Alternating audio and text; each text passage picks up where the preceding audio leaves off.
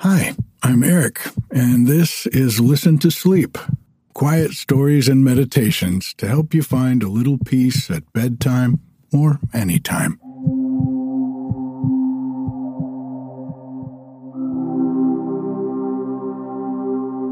We are having a good old-fashioned heat wave here on the mountain this week. I'm so grateful to have the creek to cool off in the afternoons. And so are our friends from the city. We've got another couple visiting this weekend, and we'll be spending most of our time in the water.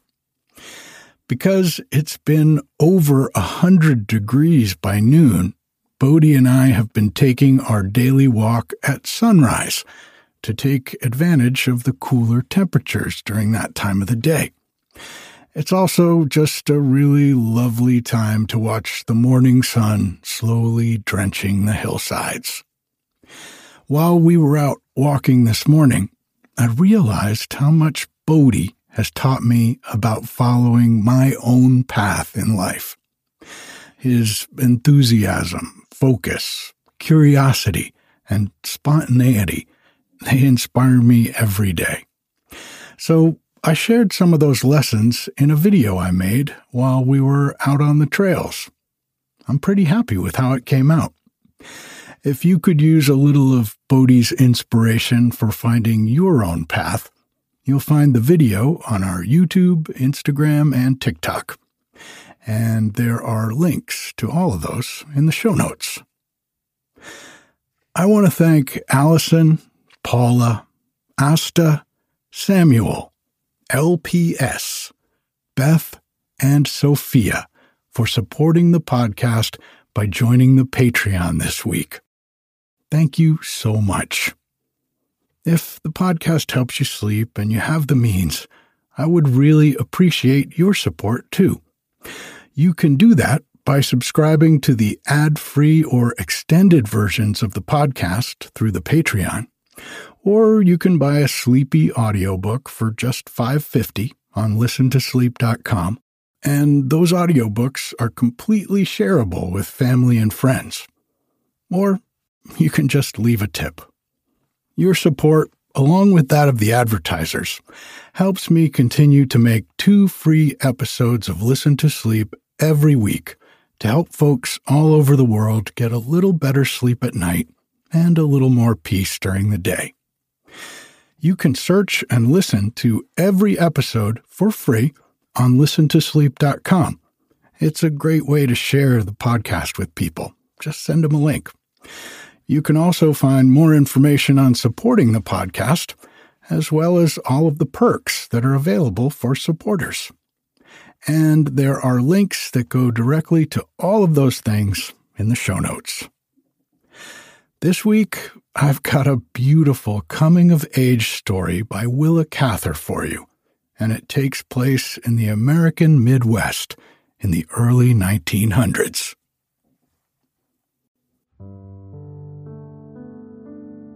Let's start by taking a deep breath in through the nose and out through the mouth like you're blowing slowly out through a straw.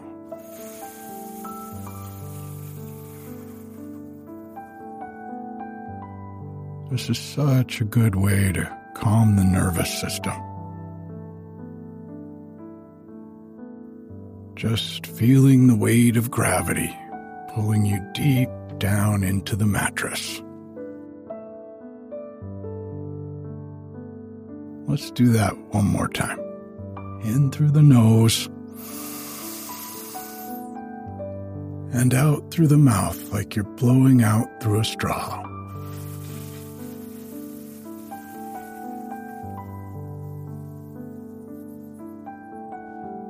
Nothing to do, nowhere to go, no one to be.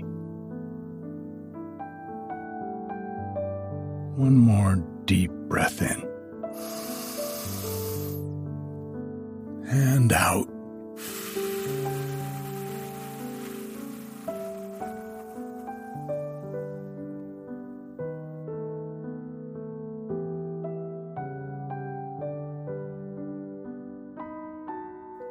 If you get tired while I'm reading to you, that's okay.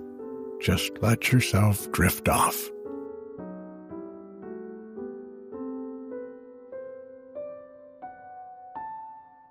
The Enchanted Bluff.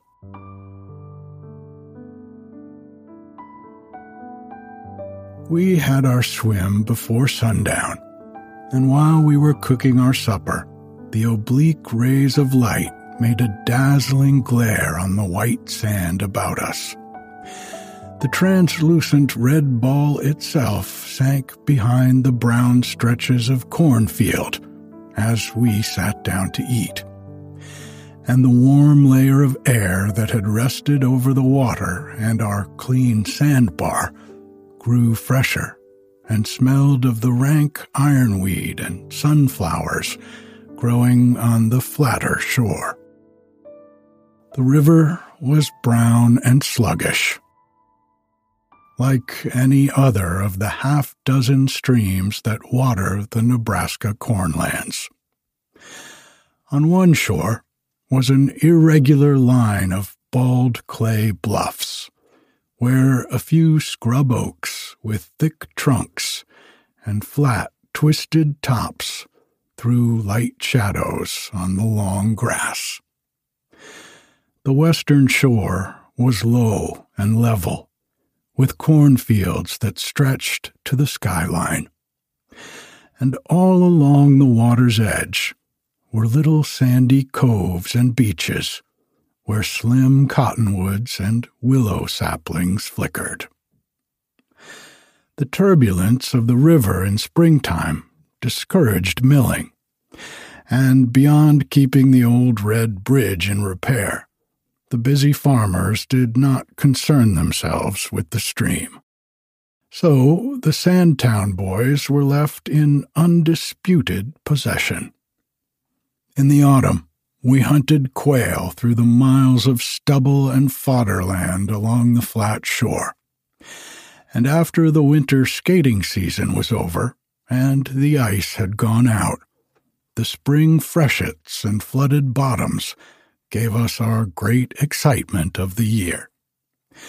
The channel was never the same for 2 successive seasons. Every spring, the swollen stream undermined a bluff to the east, or bit out a few acres of cornfield to the west, and whirled the soil away to deposit it in spumy mud banks somewhere else. When the water fell low in midsummer, new sandbars were thus exposed to dry and whiten in the August sun. Sometimes these were banked so firmly that the fury of the next freshet failed to unseat them. The little willow seedlings emerged triumphantly from the yellow froth, broke into spring leaf, shot up into summer growth, and with their mesh of roots bound together the moist sand beneath them against the batterings of another April.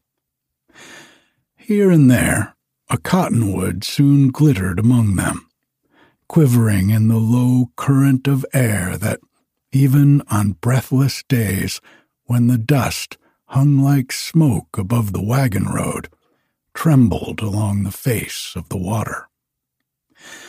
It was on such an island, in the 3rd summer of its yellow green, that we built our watchfire, not in the thicket of dancing willow wands, but on the level terrace of fine sand which had been added that spring, a little new bit of world, beautifully ridged with ripple marks, and strewn with the tiny skeletons of turtles and fish, all as white and dry as if they had been expertly cured. We had been careful not to mar the freshness of the place, although we often swam out to it on summer evenings and lay on the sand to rest. This was our last watchfire of the year, and there were reasons why I should remember it better than any of the others. Next week, the other boys were to file back to their old places in the Sandtown High School. But I was to go up to the Divide to teach my first country school in the Norwegian district. I was already homesick at the thought of quitting the boys with whom I had always played, of leaving the river and going up into a windy plain that was all windmills and cornfields and big pastures, where there was nothing willful or unmanageable in the landscape, no new islands, and no chance of unfamiliar birds, such as often followed the watercourses. Other boys came and went, and used the river for fishing or skating, but we 6 were sworn to the spirit of the stream, and we were friends mainly because of the river. There were the 2 Hassler boys, Fritz and Otto, sons of the little German tailor.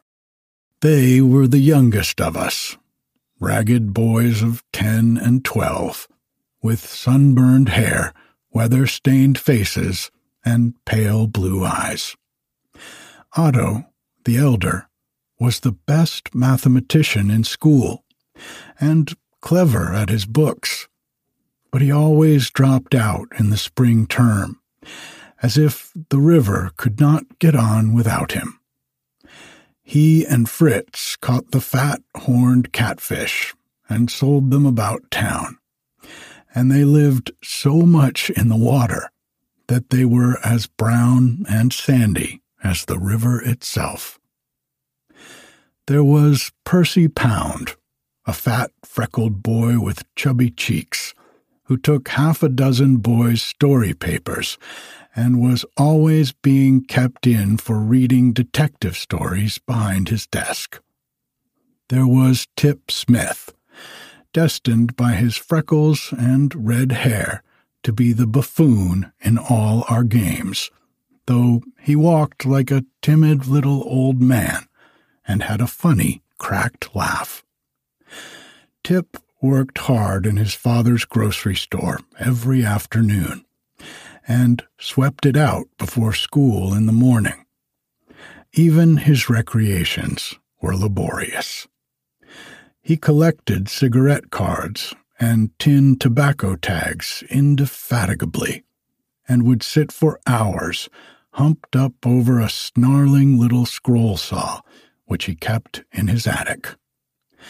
His dearest possessions were some little pill bottles that purported to contain grains of wheat from the Holy Land, water from the Jordan and the Dead Sea, and earth from the Mount of Olives. His father had bought these dull things from a Baptist missionary who peddled them, and Tip seemed to derive great satisfaction from their remote origin. The tall boy was Arthur Adams.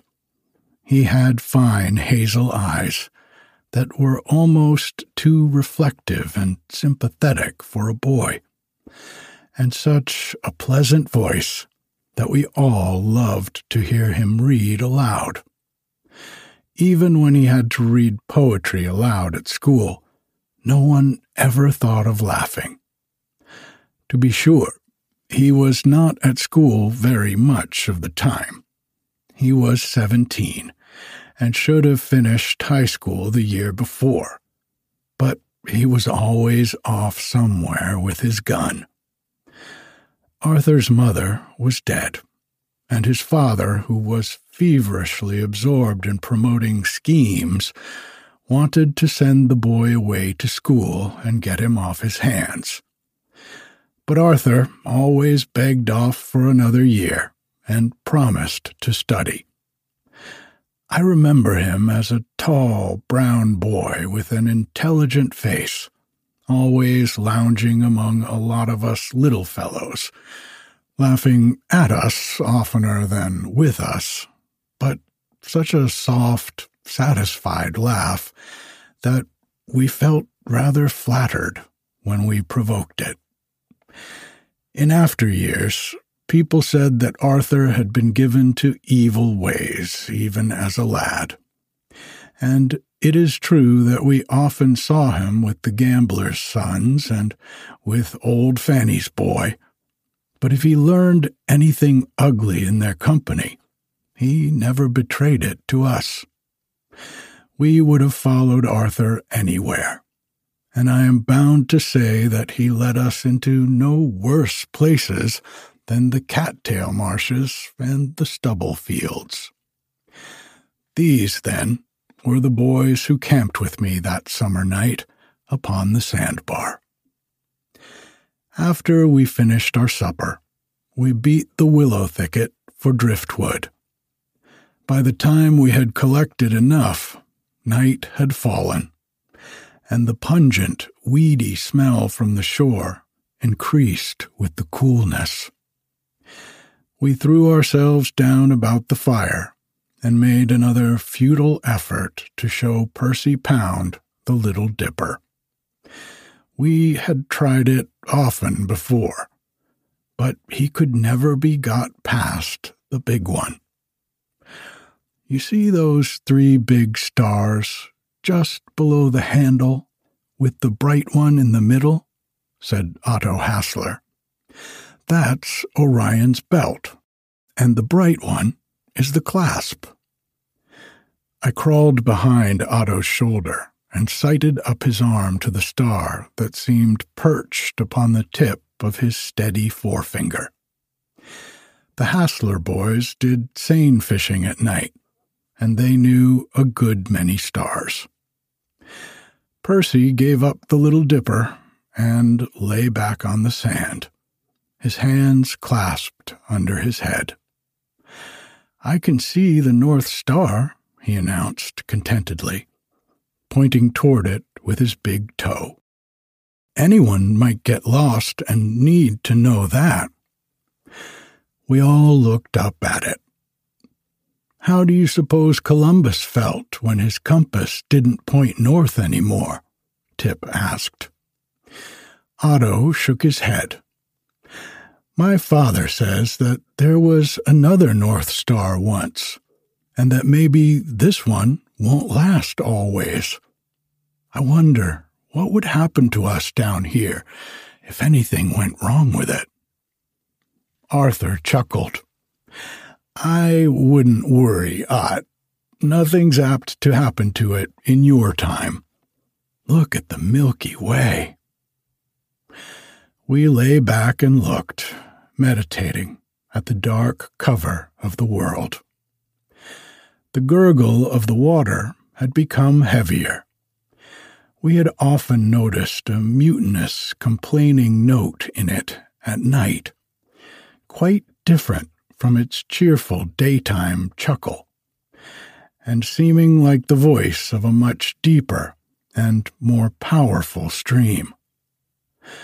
Our water had always had these 2 moods, the one of sunny complacence and the other of inconsolable, passionate regret. "Queer how the stars are all in sort of diagrams," remarked Otto. "You could do most any proposition in geometry with them. They always look as if they meant something. Some folks say everybody's fortune is all written out in the stars, don't they?" "They believed so in the old country," Fritz affirmed. But Arthur only laughed at them.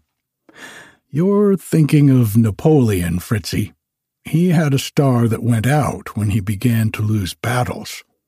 I guess the stars don't keep close tally on Sandtown folks." We were speculating on how many times we could count 100 before the evening star went down behind the cornfields, when someone cried, "There comes the moon, and it's as big as a cartwheel." We all jumped up to greet it as it swam over the bluffs behind us. It came up like a galleon in full sail, an enormous, barbaric thing, red as an angry heathen god. When the moon came up red like that, the Aztecs used to sacrifice their prisoners on the temple top, Percy announced. Go on, Perce. You got that out of golden days. Do you believe that, Arthur? I appealed. Arthur answered, quite seriously, like as not, the moon was one of their gods. When my father was in Mexico City, he saw the stone that they used to sacrifice their prisoners. As we dropped down by the fire again, someone asked whether the mound builders were older than the Aztecs. When we once got upon the mound builders, we never willingly got away from them, and we were still conjecturing when we heard a loud splash in the water. Must have been a big cat jumping, said Fritz. They do sometimes. They must see bugs in the dark. Look what a track the moon makes. There was a long silvery streak on the water, and where the current fretted over a big log, it boiled up like gold pieces.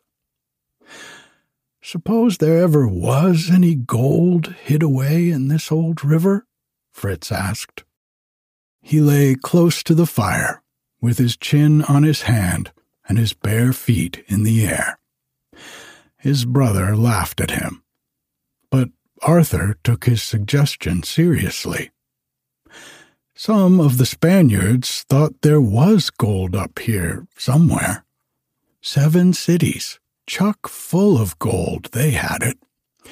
And Coronado and his men came up to hunt it. The Spaniards were all over this country once. Percy looked interested. Was that before the Mormons went through? We all laughed at this. Long enough before the Pilgrim Fathers, Perce. Maybe they came along this very river. They always followed the watercourses. I wonder where this river really does begin, Tip mused. That was an old and a favorite mystery, which the map did not clearly explain. On the map, the little black line stopped somewhere in western Kansas. But since rivers generally rose in mountains, it was only reasonable to suppose that ours came from the Rockies. Its destination, we knew, was the Missouri, and the Hassler boys always maintained that we could embark at Sandtown in flood time, follow our noses, and eventually arrive at New Orleans. Now they took up their old argument. If us boys had grit enough to try it, it wouldn't take no time to get to Kansas City and St. Joe. We began to talk about the places we wanted to go. The Hassler boys wanted to see the stockyards in Kansas City, and Percy wanted to see a big store in Chicago. Arthur was interlocutor and did not betray himself. Now it's your turn, Tip. Tip rolled over on his elbow and poked the fire, and his eyes looked shyly out of his queer, tight little face. My place is awful far away. My Uncle Bill told me about it. Tip's Uncle Bill was a wanderer, bitten with mining fever, who had drifted into Sandtown with a broken arm, and when it was well, had drifted out again. Where is it? It's down in New Mexico somewheres. There aren't no railroads or anything. You have to go on mules, and you run out of water before you get there, and have to drink canned tomatoes. Well, go on, kid. what's it like when you do get there?" Tip sat up and, excitedly, began to tell his story. "There's a big red rock there that goes right up out of the sand for about 900 feet. The country's flat all around it, and this here rock goes up all by itself like a monument. They call it the Enchanted Bluff down there. The sides are smooth rock and straight up like a wall. The Native Americans say that hundreds of years ago, before the Spaniards came, there was a village way up there in the air. The tribe that lived there had some sort of steps made out of wood and bark hung down over the face of the bluff. And the men went down to hunt and carried water up in big jars swung on their backs. They kept a big supply of water and dried meat up there, and never went down except to hunt. They were a peaceful tribe that made cloth and pottery, and they went up there to get out of the wars. You see, they could pick off any war party that tried to get up their little steps. I hear they were a handsome people, and they had some sort of strange religion. Uncle Bill thinks they were cliff dwellers who had gotten into trouble and left home. They weren't fighters anyhow. One time the men were down hunting, and an awful storm came up, a kind of a waterspout. And when they got back to their rock, they found their little staircase had been all broken to pieces, and only a few steps were left, hanging away up in the air. While they were camped at the foot of the rock, wondering what to do, a war party from the north came along and massacred 'em to a man, with all the old folks and women looking on from the rock. Then the war party went on south and left the village to get down the best way they could. Of course, they never got down. We exclaimed at this dolorous legend and sat up.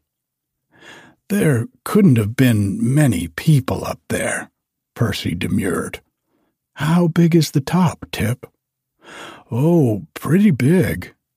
Big enough so that the rock doesn't look nearly as tall as it is. The top's bigger than the base. The bluff is sort of worn away for several hundred feet up. That's one reason it's so hard to climb. I asked how they got up in the first place. Nobody knows how they got up or when. A hunting party came along once and saw that there was a town up there, and that was all. Otto rubbed his chin and looked thoughtful. Of course, there must be some way to get up there. Couldn't people get a rope over some way and pull a ladder up? Tip's little eyes were shining with excitement. I know a way. Me and Uncle Bill talked it all over. There's a kind of rocket that would take a rope over. Lifesavers use them. And then you could hoist a rope ladder and peg it down at the bottom and make it tight with guy ropes on the other side. I am going to climb that there bluff, and I've got it all planned out. Fritz asked what he expected to find when he got up there. Bones, maybe? Or the ruins of their town? Or pottery? Or something? There might be most anything up there. Anyhow, I want to see. Sure nobody else has been up there, Tip? Arthur asked.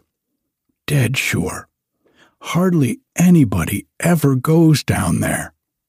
Some hunters tried to cut steps in the rock once, but they didn't get higher than a man can reach. The bluff's all red granite, and Uncle Bill thinks it's a boulder the glaciers left. It's a queer place anyhow. Nothing but cactus and desert for hundreds of miles. And yet, right under the bluff, there's good water and plenty of grass. That's why the bison used to go down there. Suddenly, we heard a scream above our fire and jumped up to see a dark, slim bird floating southward, far above us. A whooping crane, we knew by her cry and her long neck.